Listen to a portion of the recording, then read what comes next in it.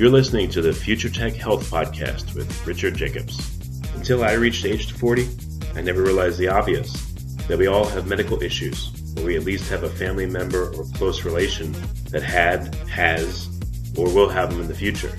Medicine and biological systems are the final frontier. Until we've conquered death, figured out how life began, cured cancer, and understood our purpose in the universe, there's a heck of a lot to talk about when it comes to our health. Future Tech Health means I'll be covering futuristic topics that are actually already in clinical trials, or even starting to appear on shelves or by prescription, or available for your own use. We dive deep into stem cells, CRISPR-Cas9, the science of sleep, epigenetics, medical testing, cancer, ketogenic diets, stem cells, aging, regenerative medicine, and more. My goal for you, the listener, is to learn from these podcasts. You may very well learn something that may change the course of your life for the better, steer you towards a new career, or give you insight into addressing a serious medical problem. Remember, however, this podcast and its content is informational in nature only. No medical, tax, legal, financial, or psychological advice is being given. If you enjoy the podcast, please listen, subscribe, like, and share it with friends. Thank you. Hello, this is Richard Jacobs with the Future Tech and Future Tech Health podcast. I have Joy Wolfram, PhD. She's in the Department of Biochemistry and Molecular Biology at Mayo. We're going to be talking about nanoparticles, nanomedicine, and extracellular vesicles, also called exosomes. So, Joy, thanks for coming. How you doing? I'm doing good. Thank you so much for having me, Richard. Yeah, tell me what's the focus of your research and your work? So I'm the director of the Nanomedicine and Extracellular Vesicles Laboratory in Florida at Mayo Clinic. And what we focus on is developing nanomedicines to cure or hopefully one day cure diseases such as inflammation and cancer. What's important about it being nanomedicine? Why? What's wrong with micromedicine? What's wrong with picomedicine? Like, why that order of magnitude? That's a great question. Well, actually, most conventional medicines are just one molecule. So they're a lot smaller than what we think of nanoparticles. And so one of the advantages of actually having a medicine that is on the nanoscale is that we have more space. And because we have more space, we can add all these extra features to help us deliver the medication and also add extra medication into the nanoparticle. And these nanoparticles are basically like tiny cars, and the passengers of these cars can be, cancer drugs or anti-inflammatory compounds. And usually we inject them then into the blood. So the blood is like the highway where the cars are driving, and then they drop off the medication or the cargo at the site of diseased tissue.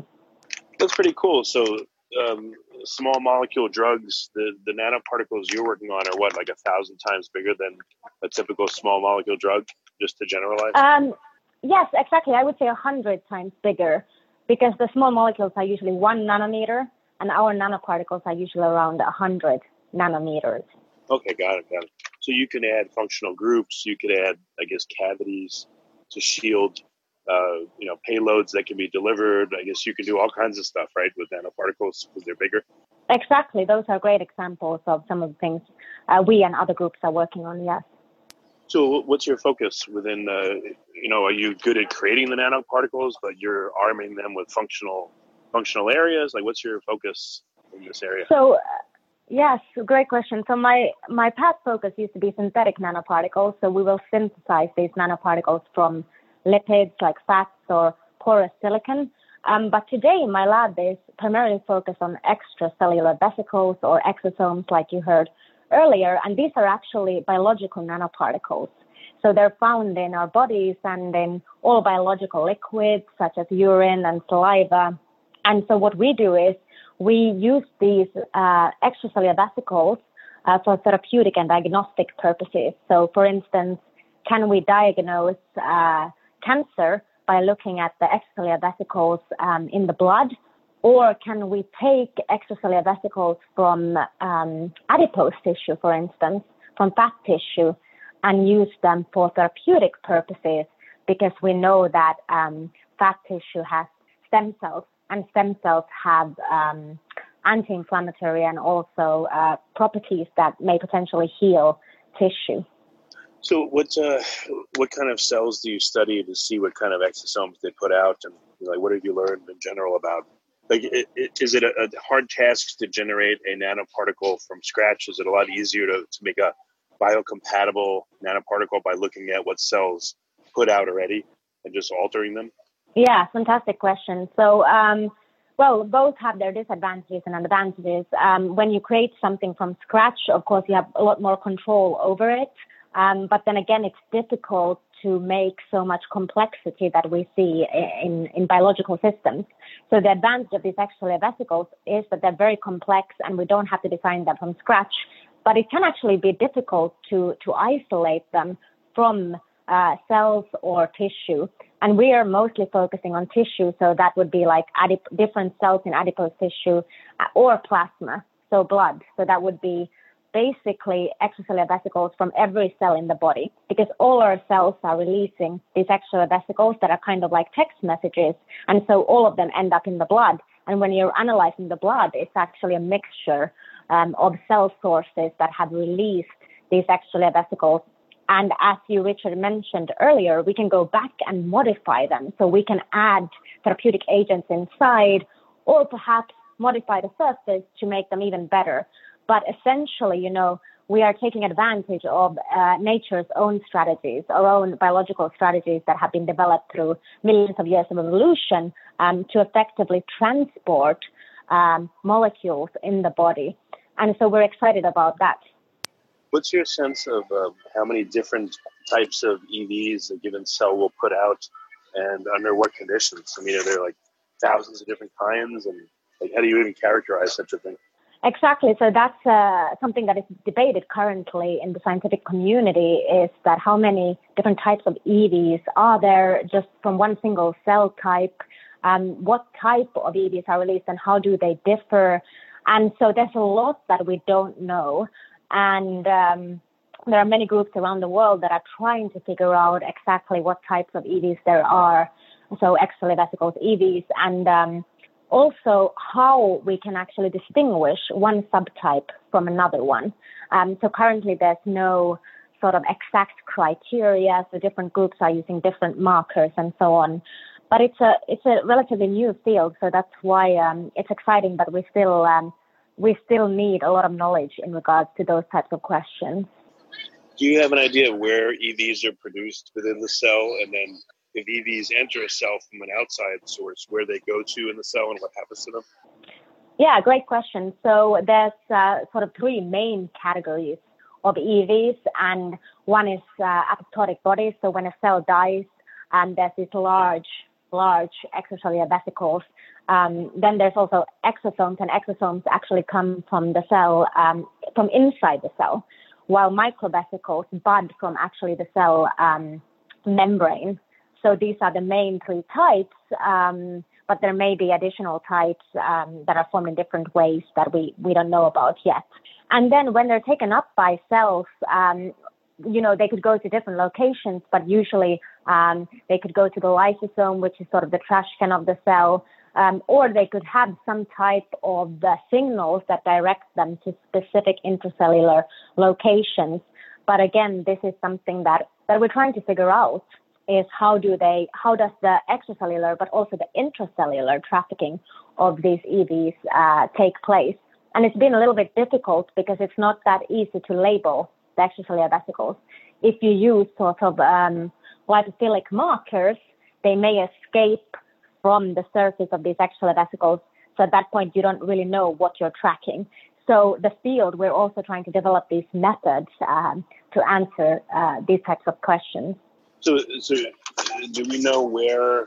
So we know various places that EVs can be created within the cell, but do we know what structures create them? Are there certain organelles? I know you said there's budding of the interior membrane, I guess, but are there certain organelles that are responsible for creating them and packaging them and sending them out? Absolutely. So that's mostly for the exosomes. There's an entire machinery.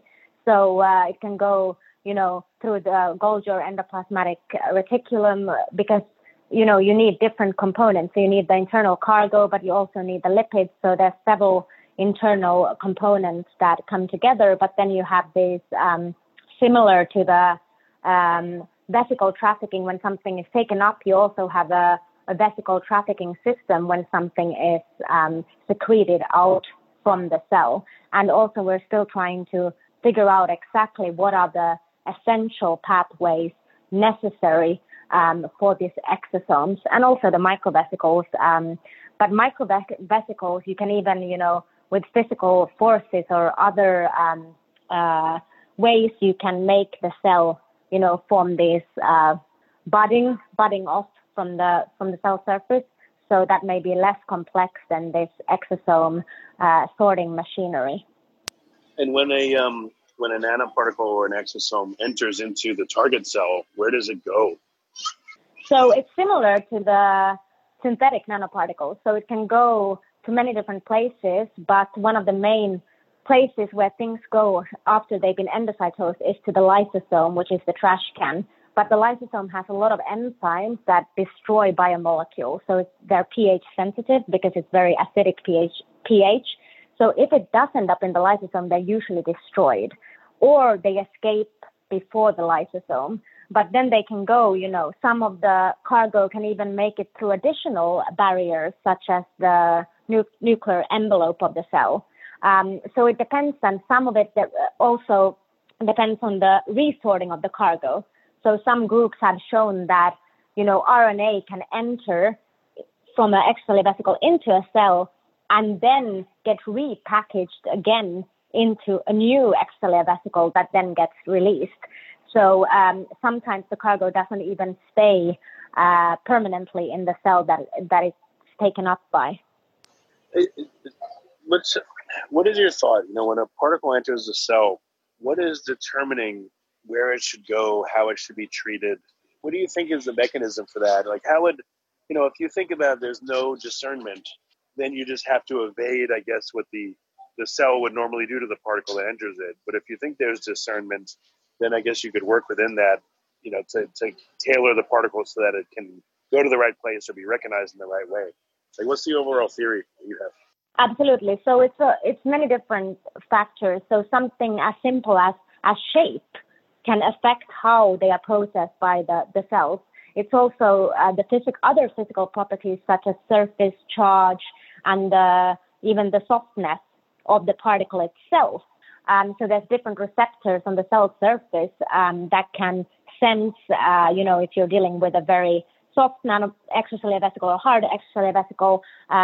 Of course, synthetic nanoparticles, some of them like gold, is a very hard material, so it's processed in a certain way. And those are sort of the things that we don't normally think about. We normally think about these proteins on the surface, and the proteins will bind to something. The proteins on the surface of the extracellular vesicles will bind to something on the cell surface. But it's also all of these physical properties that actually can affect how the extracellular vesicle is taken up and processed. And recently it was shown that cancer cells that are metastatic actually release extracellular vesicles that are softer. So there's all these interesting physical properties. And honestly, a lot of this, is not known even for synthetic nanoparticles. There are certain uptake pathways like clathrin-mediated endocytosis that typically, result in one outcome. And sometimes just by changing the charge of these nanoparticles, can you get it to go to the Cavioli pathway, which is another endocytosis pathway. But still, we don't understand exactly what is affecting how things are being sorted inside the cell. Well, what's amazing to me is that cells, for instance, in our body are in this milieu of tons of stuff floating around. How do they know, okay, I've got I'm a liver cell. I need to talk to the heart cells, or I need to talk to this other type of cell. So I need to prepare an EV that the other cell will take in and recognize and, perform a certain action. Or if I'm taking in hundreds or thousands or, God knows how many different EVs internally, how do I know what to do with them? It just doesn't seem possible that it's just, it's random. There's got to be some, discernment mechanism somehow, or multiple. Absolutely. Yes, that's absolutely a very good point. And the other thing is that originally, let's say 10 years ago, the scientific community really thought that the extracellular vesicles were just waste products, so that they didn't have really a functional role in communication between cells. And today we have several examples that they do. However, we don't know to what extent. So we don't know if 50% of the extracellular vesicles are just waste products and 50% are involved in cell communication, or whether it's just a small portion, such as 1% of the extracellular vesicles that are in our body that actually communicate between cells, and the rest are more of a waste system to get rid of biomolecules such as RNA. So that's a great question, and these are things that we still need to figure out. So it's a very complicated problem. What's your targeting? Are you looking at trying to affect certain conditions? Are you looking at certain mechanisms of doing this? Like, what's your focus? So our focus is actually twofold. So one is on the diagnostic side, and that relates to cancer and specifically to metastasis. So can we, by looking at the sugars, so a lot of people don't talk about the glycans, the sugars, and they've been sort of overlooked, but we believe that they're very important in cancer when they're on the surface of extracellular vesicles. So by looking at extracellular vesicles in patients' blood, and specifically the sugars on the surface, can we predict which patients are likely to develop cancer metastasis? And by doing that, potentially we could then, if it works, have these patients that are at risk get more aggressive treatment than the patients that are not at risk for the cancer to spread. And sort of the second direction of my lab is therapeutics. And like I was mentioning earlier, from adipose tissue. And the specific conditions we're looking at is, can we take a patient's fat, isolate the extracellular vesicles, and then use them for conditions such as myocarditis, which is heart inflammation, or lung ischemia reperfusion injury. So when the lung doesn't get oxygen for some time, and then, for instance, the blood vessel is blocked and then it's reopened, you have a lot of inflammation. So can we use those extracellular vesicles from the fat to lower this? And within this context, can we also load them with the conventional anti-inflammatory therapeutic agents? And so we get combination therapy. So we get the endogenous anti-inflammatory properties from the vesicles, in addition to then getting the effects from the small molecule that we have loaded inside the adipose extracellular vesicles. Well, in terms of communication, have you looked at communication going on between, I'm talking about cancer. So the primary tumor and metastases, have you looked at what kind of communication is going on? Do you believe there is communication going on between the primary tumor and the metastases, the metastatic sites? Exactly. So we are currently looking a little bit into that, but there are other groups that have definitely already in 2015 shown that the primary tumor can release extracellular vesicles that then go to distant organs, and they prime the organ for the cancer cells later to metastasize from the primary tumor, so they contribute to this pre-metastatic niche. And so I do think that some of these studies are convincing, and that there could be definitely a major role that these extracellular vesicles play in the metastatic process. And so that ties a little bit into our research in cancer diagnostics is, this happens before, or we believe that it may happen before the cancer cells metastasize. So it's a good way to potentially predict which patients will develop metastasis by catching these extracellular vesicles in the blood when they are released by the primary tumor before the metastatic process. Yeah, or even when it goes on, if you were able to cut off communication, if there is communication, I wonder what that would do. And is there a way to tag exosomes yet and see where they go in the body and what other cells they go inside of? Exactly. So I touched a little bit upon that is with the use of these lipophilic dyes, fluorescent dyes, and that's the most common method. But again, not very reliable, because these dyes, they can detach from the extracellular vesicles after you've injected them. And then if you see a fluorescent signal, you don't really know where it's coming from. So more sort of advanced techniques are radiolabeling. So you have a radioactive probe that can tell you where the vesicles are going. And some even inorganic molecules can be loaded inside the extracellular vesicles, and you can detect them in that manner. But it's challenging. It has been challenging. But a lot of groups around the world are developing improved methods to track these vesicles inside the body. Yeah, I wonder if any cell has like a homing pigeon type vesicle where they send it out, it does something, gathers info, and it comes back to that cell. I mean, that's pretty crazy, but I don't know, just the thought occurred. No, that's fantastic.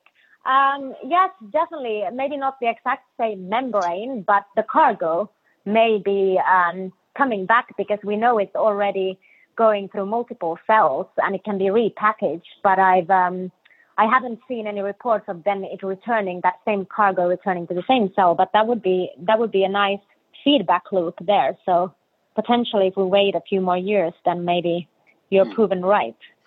So where do you think the initial breakthroughs are going to come from? What part of your study do you think may hold the key, the most promising area where you think you're going to make a breakthrough?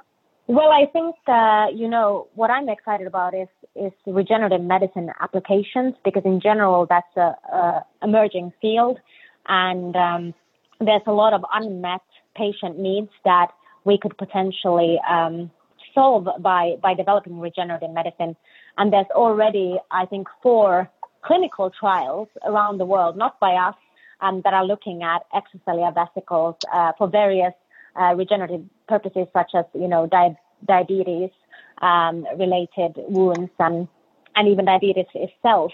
So how can we restore damaged tissue? So I think that's an exciting avenue to explore. Well, I guess for a real head trip, do you think that our microbiome is sending out EVs and receiving EVs, and those are talking to our, somatic cells? Do you think there's communication there? Oh, absolutely. I think it's been shown. It's not my field of research, but I know that there is communication between the extracellular vesicles from, let's say, the bacteria and fungus in our body with our own cells. And I think that type of communication has also, developed through many years of evolution, where we have this synergistic relationship between the microbiome and our bodies. And I'm sure some of that is through extracellular vesicle transfer.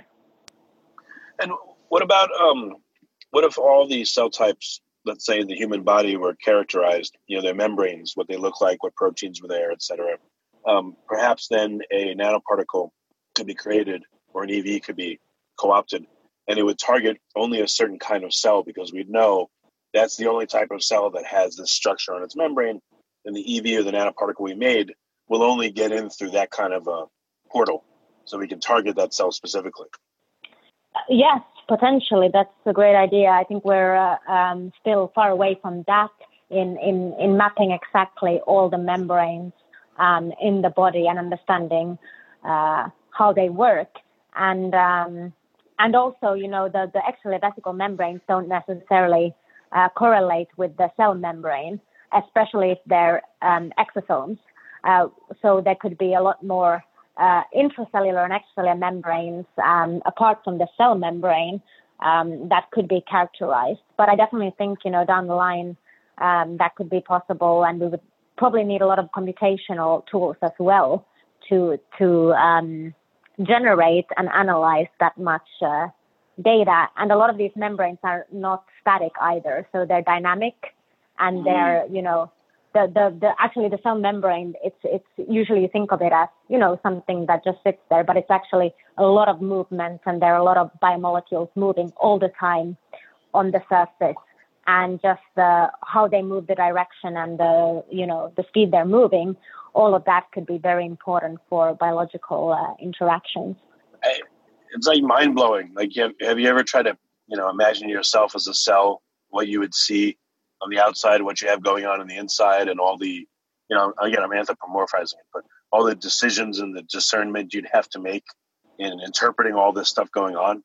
There's thousands or millions of things outside of you. Exactly. And I know of some people that have even created like dance groups that the dancers try to mimic what is going on inside the cell. So there's a lot of exciting things that we can do for science education is by imagining what is happening in the cell through using also the art. So what's well, I guess there's just so much to ask. What do you think is possible in the next 5 or 10 years, in particular with your research? What headway do you think that you can make, or what would be a fantastic result if you can achieve it? Exactly. Well, as you know, Richard, it takes 12 years usually. That's the average to get something from the lab into the clinic, and that's around $2.7 billion. So it is a marathon, and that's if you're successful. And over 90% of what we develop ends up failing at some stage before it reaches the patient. So I think there's a lot of sort of intermediate success stories potentially. My career goal would be to get something into the clinic to help patients, but there's never any guarantees. But in general, for the field, I think already now and in the couple of years ahead, we are seeing a lot of cosmetic applications for extracellular vesicles, and these cosmetics are not necessarily regulated at all, which makes it faster, but there can also be a lot of ethical issues when you're injecting things into the body, even though it's not for medical purposes. So this also depends on the country that you're looking at. But I already know that there are some lotions on the market that have extracellular vesicles in them. So we're already starting to see those products. Oh, what have you seen as the effects of those lotions? Did you get any insight from seeing them and seeing what they do? The one example I know is from a Korean company, and I believe that the science is quite solid, but the problem is that the dose of extracellular vesicles in the lotions is too low. So at the moment, the dose would probably not have any biological effect. But then if they could increase the dose, but that would also significantly increase the price of these lotions, there could potentially be some effects. And this is from mesenchymal stem cells. So these are the stem cells that are releasing the extracellular vesicles.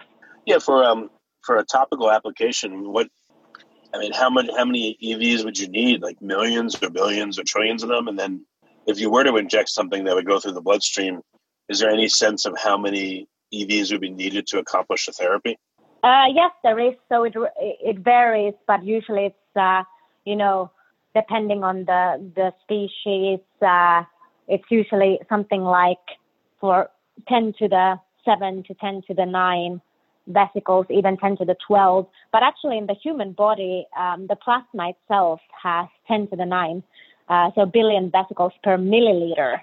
So probably that's sort of what the cells are exposed to in our body. So probably you need a dose to kind of compete with what is already in the body. And as you mentioned earlier, there's so much going on. There's so many extracellular vesicles from all these cells being released. So dose is always an important question. Yeah. And have you seen examples of someone, with cells in culture and putting them through different paces? I don't know, like changing the pH, seeing what vesicles they put out, changing the temperature, putting a food source. Has anyone done something like that to just try to characterize, stimulus response in terms of EVs that are put out? Yes, absolutely. Again, amazing questions here.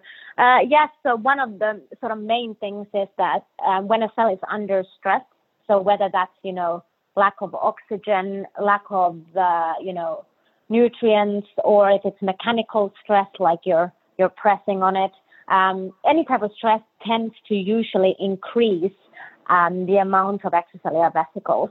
And others have also tried, giving various molecular compounds to extracellular vesicles, such as like inflammatory compounds, to see how that changes the amount and type of vesicles. But there's still so much that we don't know, and there's many interesting studies we could do, especially like with pH and so on. Okay.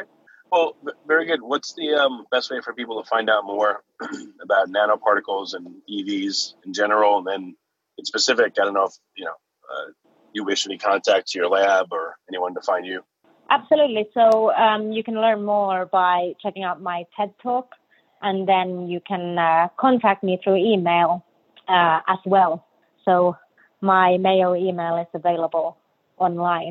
So I enjoy hearing from the colleagues in the scientific community, but also from the general public. Well, that's great. Well, Joy, anything else that I should have brought up that I didn't include?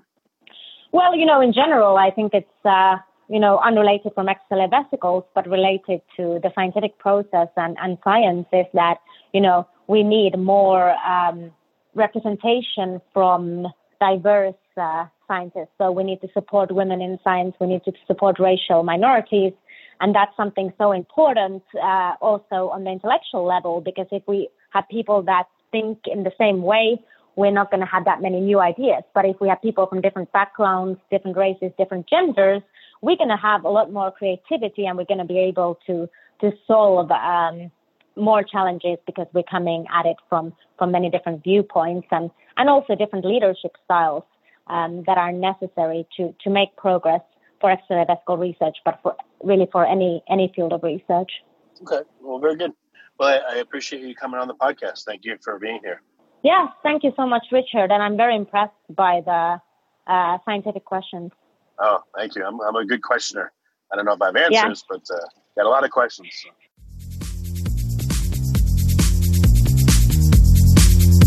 You're listening to the Future Tech Health Podcast with Richard Jacobs. Until I reached age 40, I never realized the obvious, that we all have medical issues, or we at least have a family member or close relation that has, or will have them in the future. Medicine and biological systems are the final frontier. Until we've conquered death, figured out how life began, cured cancer, and understood our purpose in the universe, there's a heck of a lot to talk about when it comes to our health. Future Tech Health means I'll be covering futuristic topics that are actually already in clinical trials, or even starting to appear on shelves or by prescription, or available for your own use. We dive deep into stem cells, CRISPR-Cas9, the science of sleep, epigenetics, medical testing, cancer, ketogenic diets, stem cells, aging, regenerative medicine, and more. My goal for you, the listener, is to learn from these podcasts. You may very well learn something that may change the course of your life for the better, steer you towards a new career, or give you insight into addressing a serious medical problem. Remember, however, this podcast and its content is informational in nature only. No medical, tax, legal, financial, or psychological advice is being given. If you enjoyed the podcast, please listen, subscribe, like, and share it with friends. Thank you.